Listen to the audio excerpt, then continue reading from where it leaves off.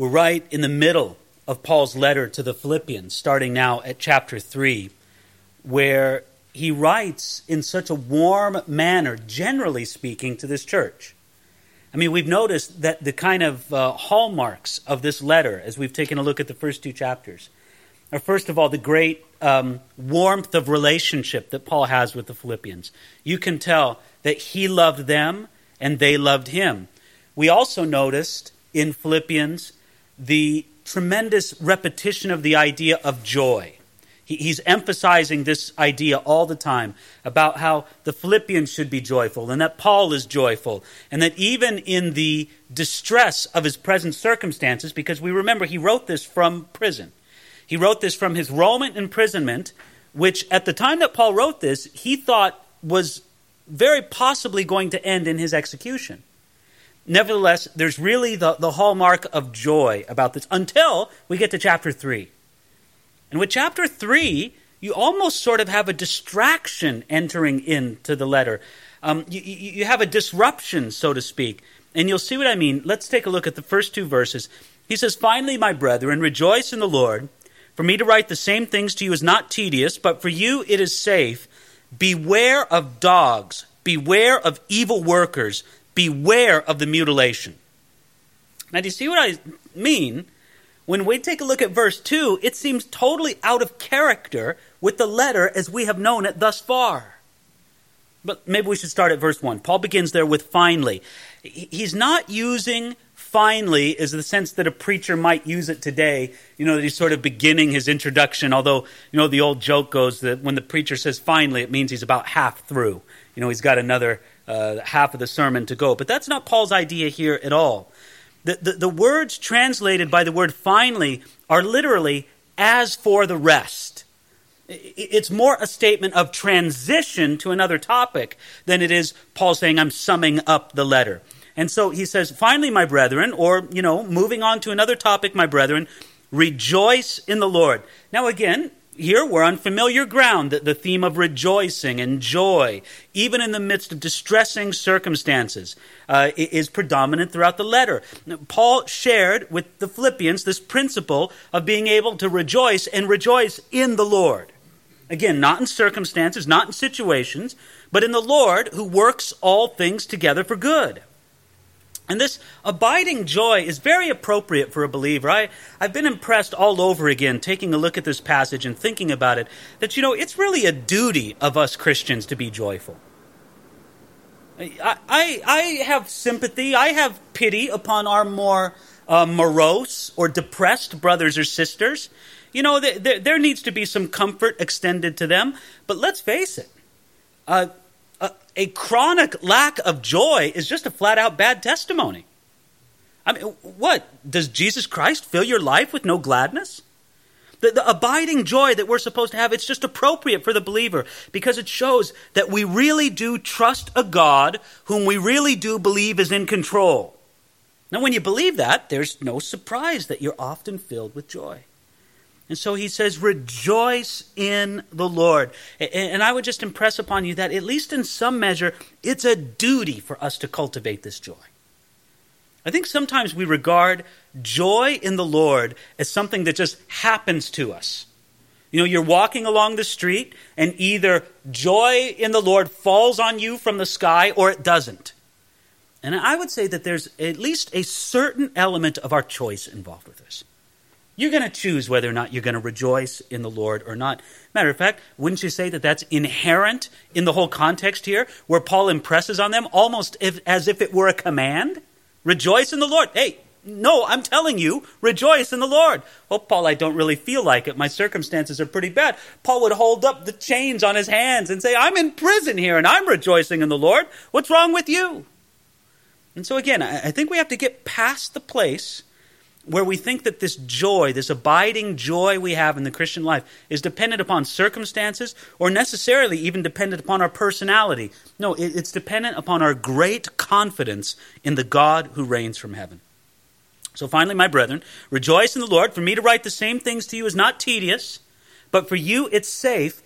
This makes me believe that perhaps Paul is going to touch now upon some themes not that he has written about before. What we are going to look at in the following verses are not repeated things from earlier in the letter, but on things that he talked about when he was among the Philippians, right? I mean, let's face it, he started the church there. He spent some number of weeks, some number of months with the church there in Philippi. He taught them about many things. And now Paul is going to repeat some themes that he had taught them before. And he says, it's no problem for me to do it. It's not tedious for me. For you, it's safe. I don't mind repeating them because it's for your safety. And Paul did not mind, reminding them about these things because he was passionately concerned about these particular dangers that he's going to describe in verse 2. And again, as we come into verse 2, now we sense that the whole tone of the letter has changed. No longer is it, oh, joy, I love you, you love me, Philippians. Look at how strong he warns in verse 2, where he says, beware of dogs, beware of evil workers, beware of the mutilation. Now, I mean, we're just sort of startled by verse 2. First, we wonder if Paul isn't giving some kind of instruction for raising pets in the home. Beware of dogs. What's he speaking about with that? No. You have to understand. You have to connect all three phrases there. First, it's beware of dogs, right? Secondly, it's beware of evil workers. Third, it's beware of the mutilation. What does he mean by beware of dogs? Well, I think you have to go back to the idea of what a dog was in the ancient world, in the ancient Mediterranean world at that time, especially from the Jewish culture from which Paul came. And when he uses the term dogs there, it's a harsh reference to the troublemaking legalists who wanted to deceive the Philippians. You see, dogs is exactly the term of contempt that a Jew would use against a Gentile. They would say, Gentile dogs. Paul means a lot by using this word, this phrasing, speaking against Jewish legalists. And so he says, listen, beware of these troublemakers. The idea of a dog is like that. It's in the Eastern world there, it was like a scavenger. It was quarreling among themselves, sort of biting at each other and biting the passerby. And Paul says, these people, they're like dogs. They'll snap at you. They're dangerous. They run in packs. Be careful of these people who carry these doctrines. You say, well, what doctrines? What are these dangerous dog-like doctrines that they carry about with them? Well, look at the next one, verse 2. Beware of evil workers. Now, I want you to notice, I think he's choosing his phrasing very carefully here. Because they're workers, in other words, with an emphasis on works, but it's not unto good, it's unto evil. Paul will admit that these people have a concern for works, but it's for evil works. Now you got to connect it to the third one, right? First, beware of dogs, beware of evil workers, and now we get down into the real core of it here in verse 2, at the end of it, where he says, beware of the mutilation. Now, if you weren't certain that Paul was speaking of legalists that came from a Jewish context, now there's no doubt about it. And let me explain. When Paul is warning about these people, he's not warning about Jews who remained secure in their Judaism. He's talking about Jews who came to believe in Jesus as the Messiah, yet they defined their Christianity as basically an aspect of their Judaism. They would consider themselves to be Jews first and Christians second. Right? Now, you can understand how this thinking arose in the early church, right? Let's remind ourselves. In the first 10 years or so of the early church, all the believers were Jews. Christianity was a sect, so to speak, of Judaism. It was one group within Judaism. It was only after Gentiles began coming into the church that there started rising up this huge controversy. And this was the controversy.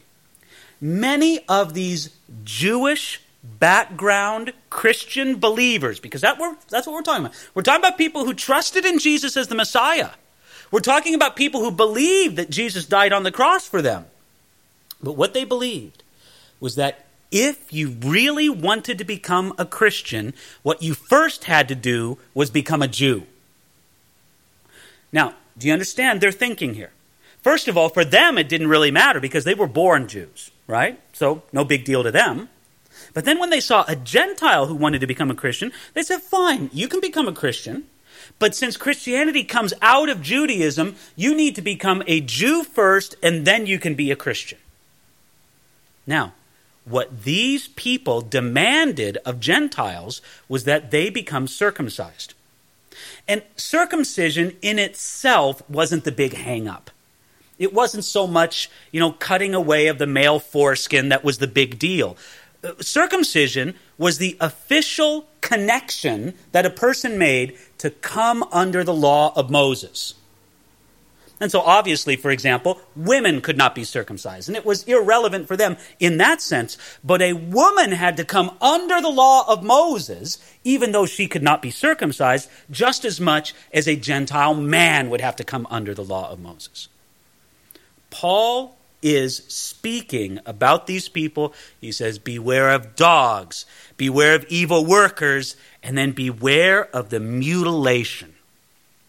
And when he uses that term, mutilation, he's using a play on words in the ancient Greek. He's using a word that's similar to the ancient Greek word for circumcision, but really just means hacking off or mutilation. And basically what he's saying is, these people are not preaching circumcision, they're preaching mutilation.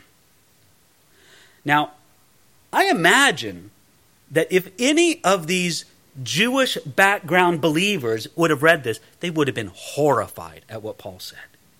They would have thought, how dare you refer to me this way? I believe that Jesus is the Messiah. I believe that the gospel is the power of God unto salvation. I just simply believe that Gentiles can only come to Jesus if they come through Moses first. And Paul said, that is exactly where you're wrong. Really to understand the true error of this thinking, you could go back to two places that I think are great to go back to. You could go back to Acts chapter 15, where they had the famous council in Jerusalem, where they decided this issue. When Gentiles first started coming into the church, this was a very legitimate issue, and it had to be discussed. And they discussed it at the Council of Jerusalem, and the apostles and the prophets got together, and they decided that absolutely a man does not have to become a Jew before he becomes a Christian. But then also, another place where you can examine this is from the book of Ephesians, where Paul explains God's great plan in creating the church. And he explains it in these terms. He said God's plan in the church was to make one new man out of the two.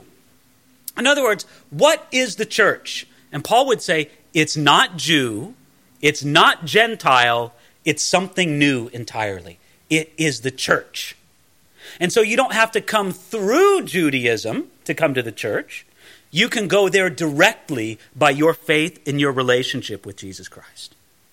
And so Paul looks at these legalists, these Christians. This is what I want to make point clear to you. These were Christians that he had the issue with. But they were Christians from a Jewish background. And Paul wants to make it very clear that he did not see their insistence on circumcision as something beautiful or noble. He regarded it as an ugly example of mutilation. So he's speaking about it in very, very strong terms. Now he continues on the thought right into verses 3 and 4, where he says, now notice this, notice how bold he is. For we are the circumcision who worship God in the Spirit, rejoice in Christ Jesus, and have no confidence in the flesh, though I also might have confidence in the flesh. If anyone else thinks that he might have confidence in the flesh, I more so. Now, these Christians of a Jewish background who were of a legalistic nature, they considered themselves to be the ones truly circumcised and right with God. They would basically say, yes, I'm right with God, and they wouldn't say, because I'm circumcised. Listen, they understood that a person could be circumcised and not under the law of Moses. You need to understand that when Paul talks about circumcision here, he's using it almost as a symbol of coming under the law of Moses. And so they would say, yes, we're under the law of Moses. We're the ones who are righteous. And Paul says, no, you're not at all. And then Paul says, for we are the circumcision. And Paul declared that he and his followers, Gentiles among them, were the true circumcision. And you got to say, that's pretty radical, isn't it? Because in a surgical sense, if I could state the case so plainly, in a surgical sense, many of those whom Paul referred to were not circumcised. But he says they are the true circumcision. Why? Because a part of their physical flesh has been cut away? No, he says. What defines the true circumcision before God? He says right here in verse 3, those who worship God in spirit. That defines the true circumcision. As opposed to the fleshly and external worship emphasized by these legalists. By the way, you can make a pause if you'd like to write in your Bible. Maybe you draw a little circle around that word worship. It's an interesting and unique word for worship that Paul uses there in the ancient Greek language. It's the translation of the ancient Greek word referring to the service of Jehovah by his peculiar people, by the priests. Let me put it this way. According to Wiest, he says a Jew would be scandalized by the application of this word to a Gentile. He would say, the Gentiles can't serve God in this way. And Paul says, oh, yes, they can. Oh, yes, they can. Now, let me just pause right here and talk about this bigger picture of keeping the law, right? Some people wonder today, a baby boy is born. And, the mother and father, well, should I have him circumcised? The Old Testament says that you should. Or people wonder, should I keep the Sabbath, right? The Old Testament says I should. Should I keep kosher? The Old Testament says I should. And there's only one proper answer to those things. Go ahead and circumcise the child if you want to. Go ahead and observe the Sabbath if you want to. Go ahead and eat kosher if you want to. You are free to do it or to not do it. But do not believe for a moment that it makes you more right with God. That's the trap, isn't it? It's not circumcision or uncircumcision. It's not Sabbath keeping or not Sabbath keeping. It's not kosher or non-kosher. It's believing that doing it or not doing it is a ground of righteousness before Jesus Christ. Where again, what is the only ground of righteousness? It's that connection by faith.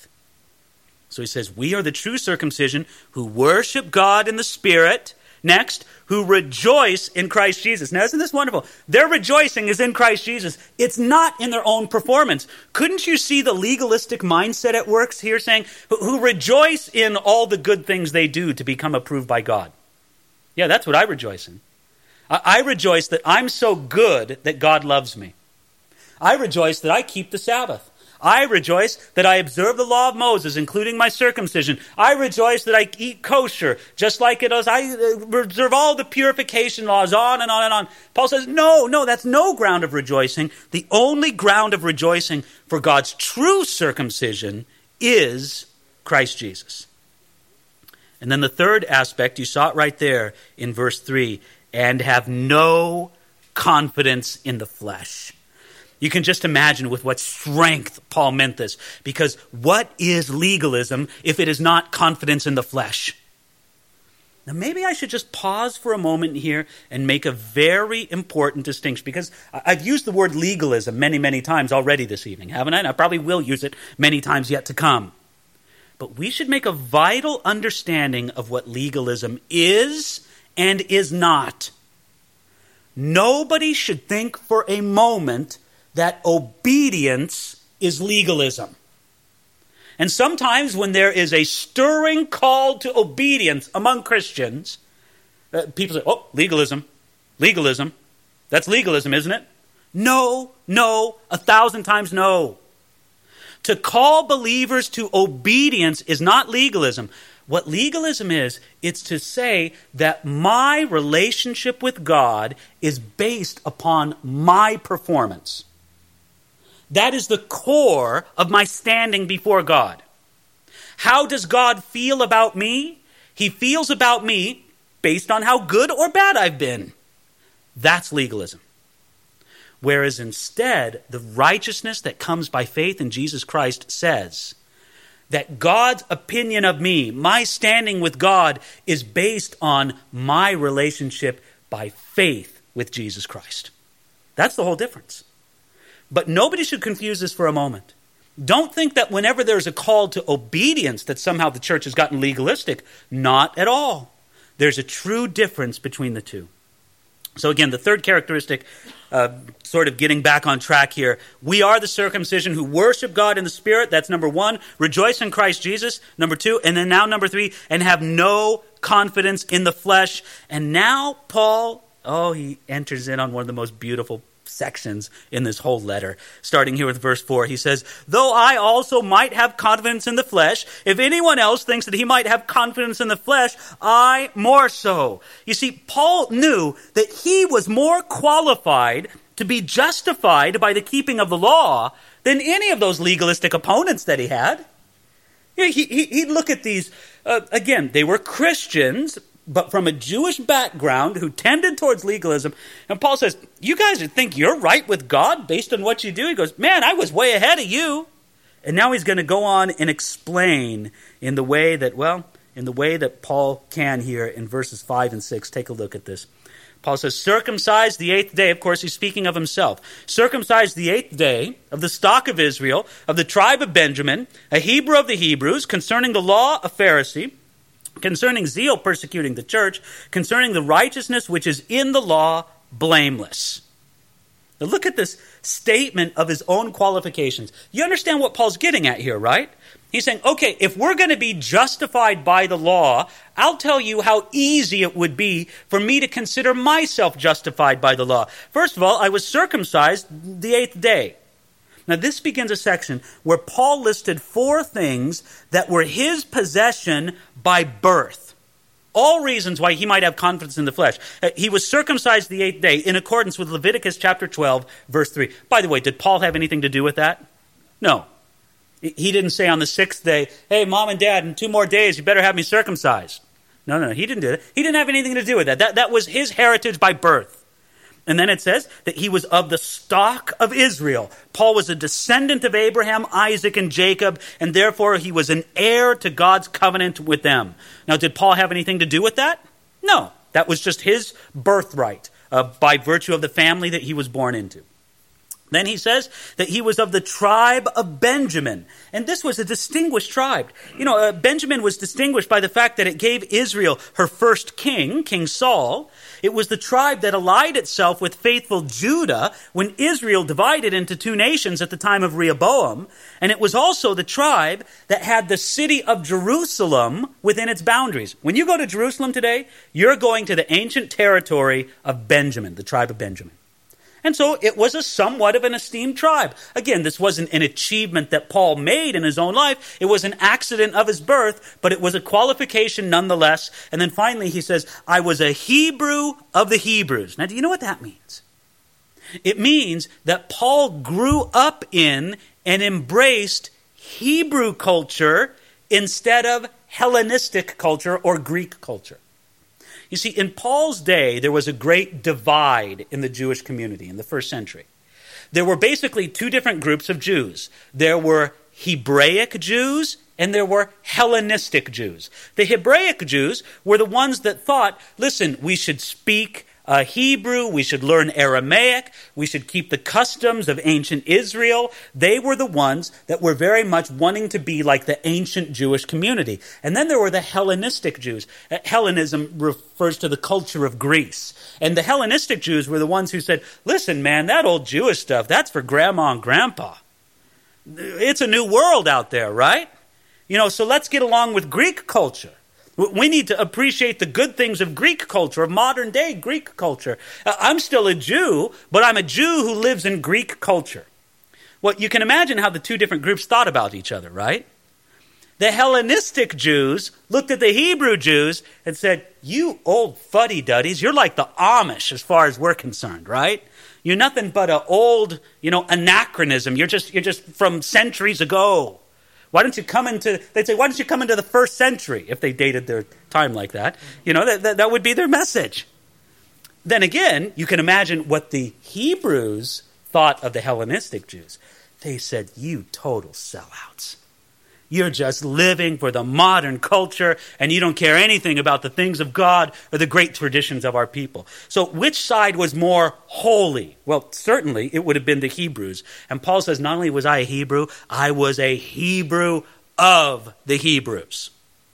So he listed 4 things that were his by birth. Then he goes on and he lists 4 things that were his by achievement. He says, concerning the law, a Pharisee. Well, that was Paul's standing regarding the law. This tells us that among an elite people, that was the Jewish people, Paul was of an elite sect, the Pharisees. The Pharisees were known for their scrupulous devotion to the law of God. I want you to understand that there were never really ever that many Pharisees. One estimate says that there were never more than 6,000 Pharisees. But they were considered to be what you might call the spiritual athletes of their day. When people walked down the street and saw Pharisees, they said, listen, I may think that guy's a jerk, but man, that man is totally sold out to God. You see, the name Pharisee means separated ones. And the Pharisees had separated themselves from all of common life and from all of common tasks in order to make it one aim in their life fulfilled, and that was to keep the law in the smallest detail. Now imagine that. Imagine if that was the absolute passion of your life. To keep the law of God to the smallest detail. And of course, that's reflected for us in many passages in the New Testament. For example, where Jesus spoke about the Pharisees in Matthew chapter 23, and he says, you tithe from your mint gardens, from your herb gardens. There you are counting out seeds, from your herb garden, and you count out, 9 for me and 1 for the Lord. They were absolutely scrupulous in the way that they kept the law. And then Paul goes on here, concerning the law, a Pharisee, that's the end of verse 5. Now the beginning of verse 6, concerning zeal, persecuting the church. How zealous was I, Paul says? I'll tell you how zealous I was. I persecuted the church. Do you understand what that means? It means that Paul was not merely an intellectual opponent of what he thought were heresies against Judaism. He was also an active fighter against them, even when he was blind to God. Later in the book of Romans, Paul wrote that the Jews of his day have a zeal for God, but not according to knowledge. Paul knew that because that was him before he met God on the Damascus Road. And then he says this amazing summary statement there at the end of verse 6, concerning the righteousness which is in the law, blameless. In other words, when they measured righteousness according to the law, Paul was blameless. Do you remember the rich young ruler who came to Jesus? Remember that whole exchange? The rich young ruler comes to Jesus, and what does he say? He says, Master, what must I do to inherit eternal life? And Jesus says, after some introductory comments, Jesus says, well, it's pretty simple. You have to keep the law. And what was the response of the rich young ruler? I've kept the law from my youth. Yeah, that whole business of keeping law, oh, Jesus, I do that. Now, you and I read that, and we think, how could the guy say that with a straight face? How could the guy really say, I keep the law of God and don't break it? But that was exactly the way that first century Jews thought. That it was entirely possible for a person to be blameless in their conduct of life and be righteous according to keep the law. And Paul says, you know what? If there was a line for those guys, I was first in line. So listen, here's the whole summary of verses 4, 5, and 6. If anyone could lay claim to pleasing God by law keeping and by the works of the flesh, it was Paul. Paul was far more qualified to do this than his legalizing opponents to make such a claim. So, after all of that qualifications that he states. You can look it over again here in verses 5 and 6. Matter of fact, why don't we do that? We'll just read from 5, 6, and then on into 7. He says, though I might have confidence in the flesh, if anyone else thinks he may have confidence in the flesh, I more so, circumcised the 8th day of the stock of Israel, of the tribe of Benjamin, a Hebrew of the Hebrews, concerning the law of Pharisee, concerning zeal persecuting the church, concerning the righteousness which is in the law, blameless. But what things were gain to me, these I have counted loss for Christ. You see, any of these corrupting teachers, the mutilation, the dogs, the evil workers, any one of these corrupting teachers would have been proud to claim Paul's pedigree. When he wrote what he wrote in verses 5 and 6, those corrupting teachers were listening to that going, wow, I wish I had that. Paul said, you know what? You can take all of that achievement, all of those qualifications that were mine by both birth and achievement. You can take all of it, and I counted it all loss for Jesus Christ. Matter of fact, it's very interesting, the wording he uses here in the original Greek. He says, but what things were gain to me? Gain is in the plural. What things were gains? These were all gains to me. It was all a big group of gains, but loss is in the singular. It's as if he says, all those various gains are counted together as one loss.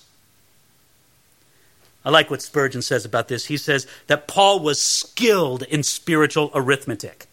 And he was a very careful counter. He cast up his accounts with caution and observed with a diligent eye his losses and his gains. He said, okay, I'll put it all on the ledger. Right, here's all my gains. Here's everything I achieved, both by my birth and my own personal achievement. There it is, all on one side of the ledger. And he goes, you know what? I'm looking at all that, and I count it loss. Why does he count it loss? Because on the one side of the ledger is all of his achievements, all the things that would count him righteous or blameless in the eyes of man. That's on one side of the ledger. What's on the other side of the ledger? Jesus Christ. So all his personal achievements, that's one side. The other side, Jesus. He gets out a big red pen and he crosses out all of his achievements. He goes, this is all in the loss column. All this stuff kept me from Jesus. It is loss. Paul says, I have counted these things loss. I want you to notice, he made a decision to count them loss. It wasn't so much that they were a loss by their very character, as much as Paul chose to regard them as a loss. Not so much because it was harmful. Was it harmful for Paul to be circumcised? Was it harmful for Paul to be a devout Jew? It wasn't harmful. But what those things were and why they were a loss was because they were ways that Paul sought to please God in the energies of the flesh. You see, before Paul became a Christian, he thought that all of these things made him a success in trying to please God by his works. And so he says, no, I count them all up and they're a loss. You know what this whole passage makes me think about? It makes me think of that great parable that Jesus told. It's a very brief parable, but it's the parable of the pearl of great price. You remember that? Where this man, he sees a pearl and he wants the pearl. The guy's like a pearl freak. He looks at this pearl and he goes, oh my heavens, I just want this pearl. You got to admit, unbalanced man, right? Oh, I got to have that pearl. And what does he do? He sells everything he has to get that. Everything. Can you imagine what a lunatic that is? Right? Everything that he has, he sells it so he can get this one pearl. And at the end of it all, what does he say? Boy, am I stupid for selling everything for this pearl. Is that what he says? No, he's delighted with it. Because he realizes that pearl was better than anything he had. That reminds me of Paul here. He looks at everything he had and goes, I counted it all as loss. When the light of Jesus Christ shone on me on the road to Damascus, I did an instant, economic calculation. I became an accountant right then. And I counted it all up. I counted up every effort I had to make myself right and make myself approved before God. And I moved it all over into the loss column. I counted it as loss so that I could gain Jesus Christ. Okay, you have that in perspective now, right? Now look at verse 8. Yet indeed. Well, stop right there. Those two words, yet indeed, they actually translate 5 ancient Greek words. And it's sort of word piled on top of word. This is how Wiest translates this. He says, yea, indeed, therefore, at least, even. The idea is Paul is showing with all the force, with all the conviction he has. It's not just yet, indeed. It's like, yes, amen, hallelujah. With all my strength and all my passion, I declare to you. Okay, so I want you to get the feeling of this. This is a strong statement he's throwing out here. And he says right here in verse 8, yet indeed, I also count all things loss for the excellence of the knowledge of Jesus Christ my Lord, for whom I've suffered the loss of all things, and count them as rubbish, that I may gain Christ. Okay, now, honestly, you look at verse 8, and then you look at verse 7, and you say, Paul, aren't you just repeating yourself? You know, you're getting kind of repetitious, aren't you? No. Paul is not repeating himself. Do you know what the big difference is between verse 7 and verse 8? In verse 7, it says plainly, but what things were gained to me, these I have counted loss for Christ. It's in the past tense. Paul is speaking about what he did at his conversion, right? When I gave my life to Jesus Christ, I took all of that self-righteousness in myself and I counted it as loss and I gave my life to Jesus. Now, do you see what he's doing in verse 8? Verse 8, when he says, I also count all things loss, it's in the present tense. Move ahead some 30 years after Paul gave his life to Jesus Christ. And there he is, chained to a Roman soldier, under Roman imprisonment, lost everything, anything he owned, anything he had, it's gone now. And you know what might be waiting for him after he appears before Caesar? It might be off with his head time. He considers all of that. He looks around his surroundings. Here I am, I don't have anything. I don't have many friends. I'm chained to a soldier. I might be executed any day now. And you know what? I still count all those things loss for the excellency of knowing Jesus Christ. See, isn't that wonderful? Paul made a calculation at his conversion. And then 30 years later, he recalculated. He was a careful man, right? So let me go over these figures again. Let me think of all that I had, all I could have been, all I could have achieved. Let me think about it all. Okay, I'll calculate it, and then I'll measure it against what he says right there in verse 8, the excellence of the knowledge of Christ Jesus my Lord. And he goes, no, that wins out. Let everything else be moved into the loss column. Spurgeon says it like this. After 30 years or more of experience, Paul had an opportunity of revising his balance sheet and looking again at his estimates and seeing whether or not his counting was correct. What was the issue of his latest search? How do matters stand at his last stock taking? He exclaims with very special emphasis, yea, doubtless, I count all things but loss for the excellence of the knowledge of Christ Jesus my Lord. I love these two different accountings that Paul made in his life. And I don't know, sometimes I think that maybe we should do a new accounting in our life, right? At some time, years past, you gave your life to Jesus Christ. Very well, God bless you for that. I'm glad that you did it. You know what? Maybe it's worth it for you to sharpen your pencil all over again and to do this spiritual accounting in your life and say, is it still worth it? Is it still worth it? I mean, honestly, maybe you would consider it's not worth it. Maybe you would rework the figures. Well, if that's the case, then that's the case with you. But I know very, very few followers of Jesus Christ who would ever say such a thing. They would agree with Paul. And Paul had even more reason to say it. Did you notice there in verse 8? For whom I have suffered the loss of all things. You see, for Paul, this counting was not merely an internal spiritual exercise. Paul had, in fact, suffered the loss of all things that he might gain Christ. Remember, folks, where he wrote this from. And not only does Paul say that, but in verse 8, he also says, and I count them rubbish. Now, this is even better. Because when Paul says rubbish, he uses very strong language. Literally, Paul considered them as excrement, as dung, not only as worthless, but offensive. Paul recalculated at the end of some 30 years, and he figured he got an even better bargain. Let me put it this way. At the beginning, he made his conversion. He goes, okay, Jesus versus all my self-righteous stuff? No, the self-righteous stuff, that's a loss. Okay? Now, 30 years later, he goes, okay, now, Jesus versus all my self-righteous stuff.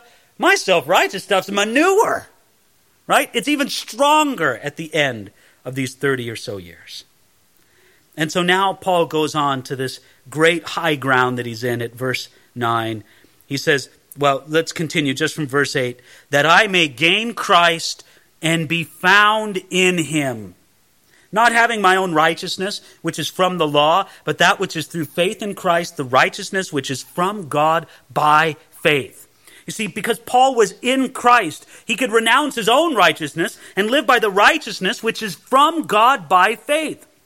The whole foundation for his spiritual life is what Jesus Christ did for him. Now, aren't we again at this great divide between legalism and a grace relationship with Jesus Christ? If the foundation of your Christian life, if the core of it is about what you must do for him, you're a legalist.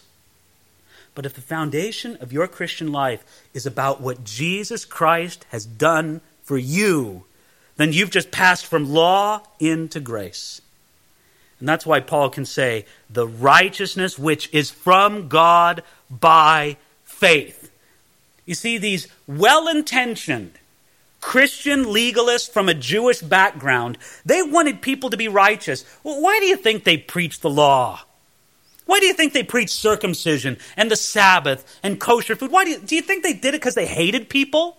No, they did it because they thought, well, listen, we want them to be righteous. I don't want you to go to hell for eating pork. I don't want you to go to hell because you never got circumcised. Listen, I know it's going to be painful for you, but listen, the fires of hell are a lot worse. And you got to have this righteousness. And it's as if Paul is standing on a mountain shouting out, the righteousness that we have comes by faith in Jesus Christ, not by cutting out pork, not by, not doing anything on the Sabbath.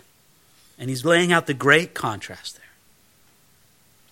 I think it's amazing here that in comparison to the righteousness which is God, or in verse 9, where he says, not having my own righteousness, Paul disowned his own righteousness as eagerly as other men disown their sins. He said, you know what? Those things that other people thought were great about me, get them away from me. No, I don't want anything having to do with my own righteousness. I want the righteousness that's found in Jesus Christ. Then tonight we're going to conclude with verses 10 and 11. But don't think that means that we're going to end necessarily soon. Because when we come to these two verses, you're going to see how this meditation upon renouncing his own righteousness and entering into this wonderful connection with God on the basis of the righteousness of Jesus Christ, it just makes Paul soar. Have you ever seen like an eagle or a hawk, flying in the sky, and there it is, and then all of a sudden it'll catch like this thermal draft and then go up. It's amazing to see. It's flying around at a certain level, and then all of a sudden, without flapping its wings at all, it just rises up because it's caught some kind of thermal. Well, listen, Paul just caught a thermal draft right here. He's rising up in verses 10 and 11, and he says, that I may know him and the power of his resurrection and the fellowship of his sufferings, being conformed to his death, if by any means I may attain to the resurrection of the dead. Do you see the simple plea of Paul's heart? That I may know him. That is a plea that's unknown to the legalist. You know what the legalist has to know? The legalist has to know himself. Because he constantly has to measure whether or not he's right enough with God, right? Am I obedient enough? Am I doing enough? Is God happy with me enough? Because everything's based on their own performance. The legalist says, that I may know my own condition. Paul says, I gave up on that a long time ago. My passion is to know Jesus Christ. You see, Paul is focused now upon Jesus, not upon himself. And to know Jesus is not the same as knowing his historical life. It's not the same as knowing correct doctrines regarding Jesus. It's not the same as knowing his moral example, and it's not the same as knowing his great work on our behalf. You could know somebody who knows all of those facts, right? Somebody who's memorized the Gospels, who understands all the doctrinal intricacies, but yet they don't know him. Well, what is it to know somebody? Well, You can say that you know someone because you recognize them. Because you can distinguish what is different about them compared to other people. Do you know Jesus in that way? Do you know what's different about Jesus? Or is he just another historical person to you? But when you know somebody, you know what's different about them. You know, it's very interesting when you sort of deal with people from different nationalities. You know, if you go to a country, where it's nationalities that you're not used to seeing all around, you go and you see, and there's 1,000 Chinese people in front of you. What's going to be your reaction? They all look alike. That's what you're going to say. And to your eye, they do. Why do they all look alike? Because you don't know them. If you knew them, you'd be able to see the distinctions right away. Because I'm sure that when the Chinese come and take a look at a group of Western Europeans, they all look alike. That's probably what they're saying. But you see, when you know somebody, you recognize what's special about them, what's distinct about them. And so you ask yourself, do I know Jesus this way? We can say that we know someone because we're acquainted with what they do, right? I know the baker because I get my bread from them. And that's a good way to know somebody, right? Okay, first I recognize the baker. I can pick the baker out in a crowd, right? Okay, fine. So I know the baker in that sense. Now I know the baker because I walk into their bakery and I get their bread. Hey, isn't that wonderful? I know the baker because of what they do. Well, that's a way to know God too. Do you know him because of what he does? And then you can say that you know someone because you actually have a conversation with them. So first you can pick the baker out in the crowd, then you visit their bakery, and then what do? You actually speak with them. You may speak about the weather, you may speak about, the sports match last night, whatever. You may talk about whatever you want to speak about, but you have another level of conversation with them, another way of knowing them, and this is another way that we know God. Then we can say that we know someone because we spend time in their house and with their family. That's knowing them on all a different level, isn't it? The baker says, come on over to my house. Meet my family. You walk into their home. You're around their family. You know much more about them than you ever knew before, right? And then there's another level of knowing. You can say that you know somebody because you've committed your life to them and you want to live with them every day, sharing every circumstance with them as in a marriage. And that's really knowing somebody on an entirely different level, right? Here it is. You go to the baker's house, right? And there you are, you're enjoying, oh man, I'm really getting to know the baker. And you start chatting it up with the baker's wife. And you say, wow, this man, the man who owns this bakery here, he's such a happy man. I just love his personality. It's so glowing and shining. And the baker's wife says, well, you don't know him like I know him. He has his happy moods, but sometimes he gets very depressed. And you say, well, I never knew that about him. But who knows? Well, the wife knows, doesn't she? Because she's in a whole other level of knowing. You see, there is a way of knowing Jesus Christ that includes all of these, but yet goes beyond even them. When Paul says that I may know him, he wants to know him in everything, on every level, in every aspect. But not just him. He says that I may know him and the power of his resurrection. He wants to know in an experiential way the power of Jesus' resurrection. It's as if he wants that same power of Jesus' resurrection, not to know it just in a historical sense. By the way, which must have been amazing, right? I mean, you think of just this flash of radiant power when Jesus rose from the dead. I find when you take a look at the records, especially in the Gospel of John, which speaks of the nature of the grave clothes of Jesus laid out in the tomb, the implication is that Jesus virtually evaporated from those grave clothes because they were laying as if a body had been in them, but just had been removed. And you think, what a brilliant flash of power it must have been just to take that dead body and in this brilliant flash of radiance, this powerful, radiant, brightness, to raise it up to new life and resurrection life. But that's not what Paul's talking about.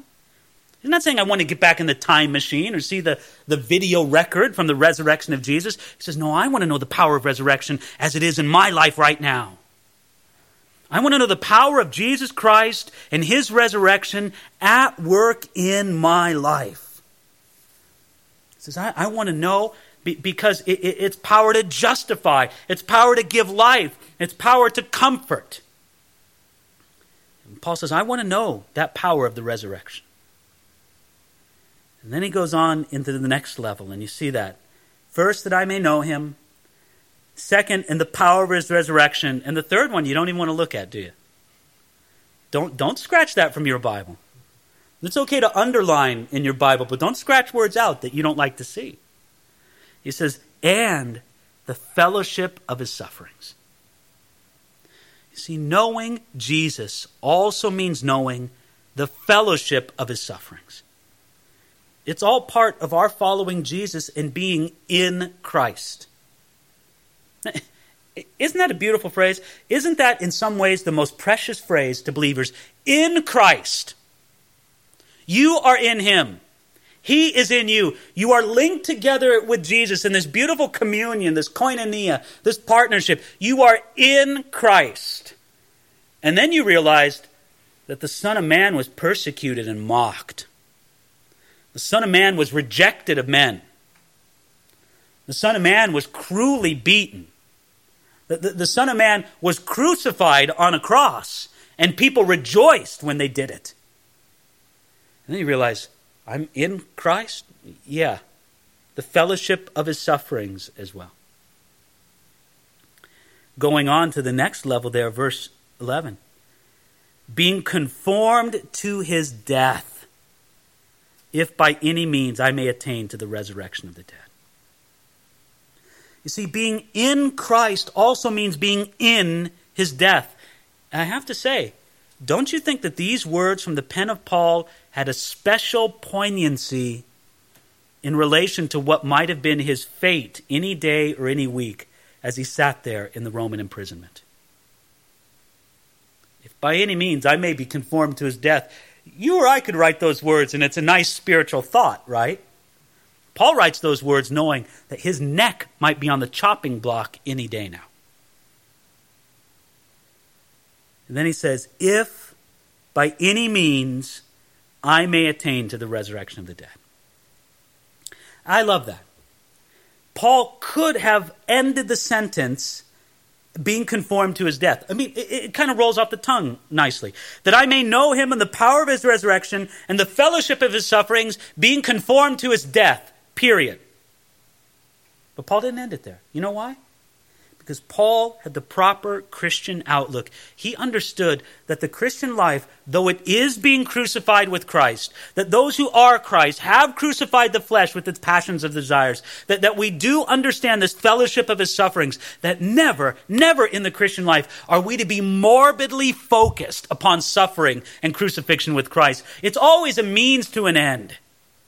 The being conformed to his death isn't a stopping place. It's a place you move through to resurrection power.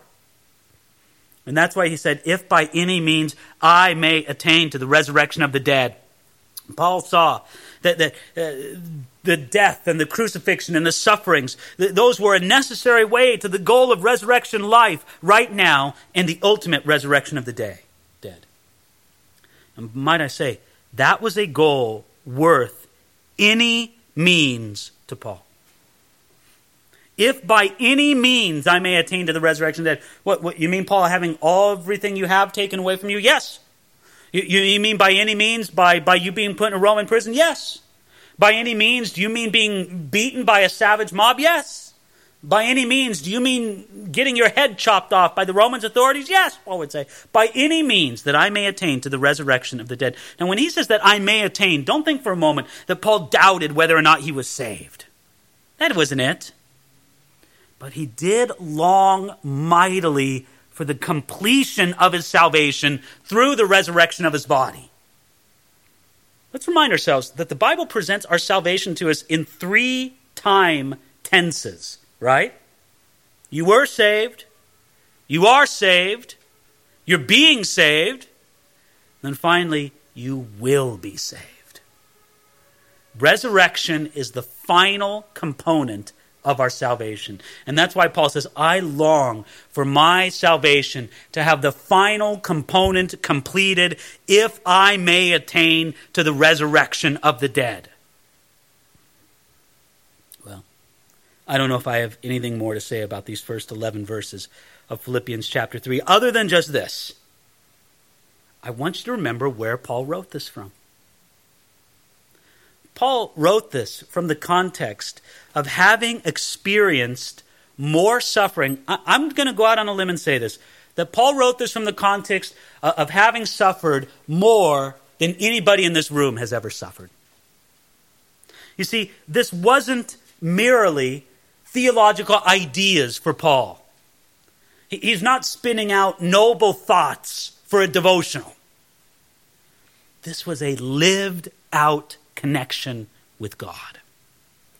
That I may know him and the and the power of his resurrection and the fellowship of his sufferings, being conformed to his death, if by any means I may attain to the resurrection of the dead. Father, that's our prayer tonight. We can't read these words of the Apostle Paul without having the very strong impression that he knows something about a walk with you that we don't quite yet know. And Lord, it's not that Paul was more saved. It's not that Paul was more righteous. We believe, Lord, that all of these things are our common property in Jesus Christ. But Lord, we just want to pursue you and follow you and love you with a deepening connection, even as Paul experienced it. Make it the passion of our life, the passion of our heart, to be able to say, just like Paul did, that I may know him. And the power of his resurrection and the fellowship of his sufferings. Thank you, Lord, for the surpassing greatness, the surpassing gain of knowing you, and how all the rest of it counts as loss in comparison. Love you and praise you. In Jesus' name, amen.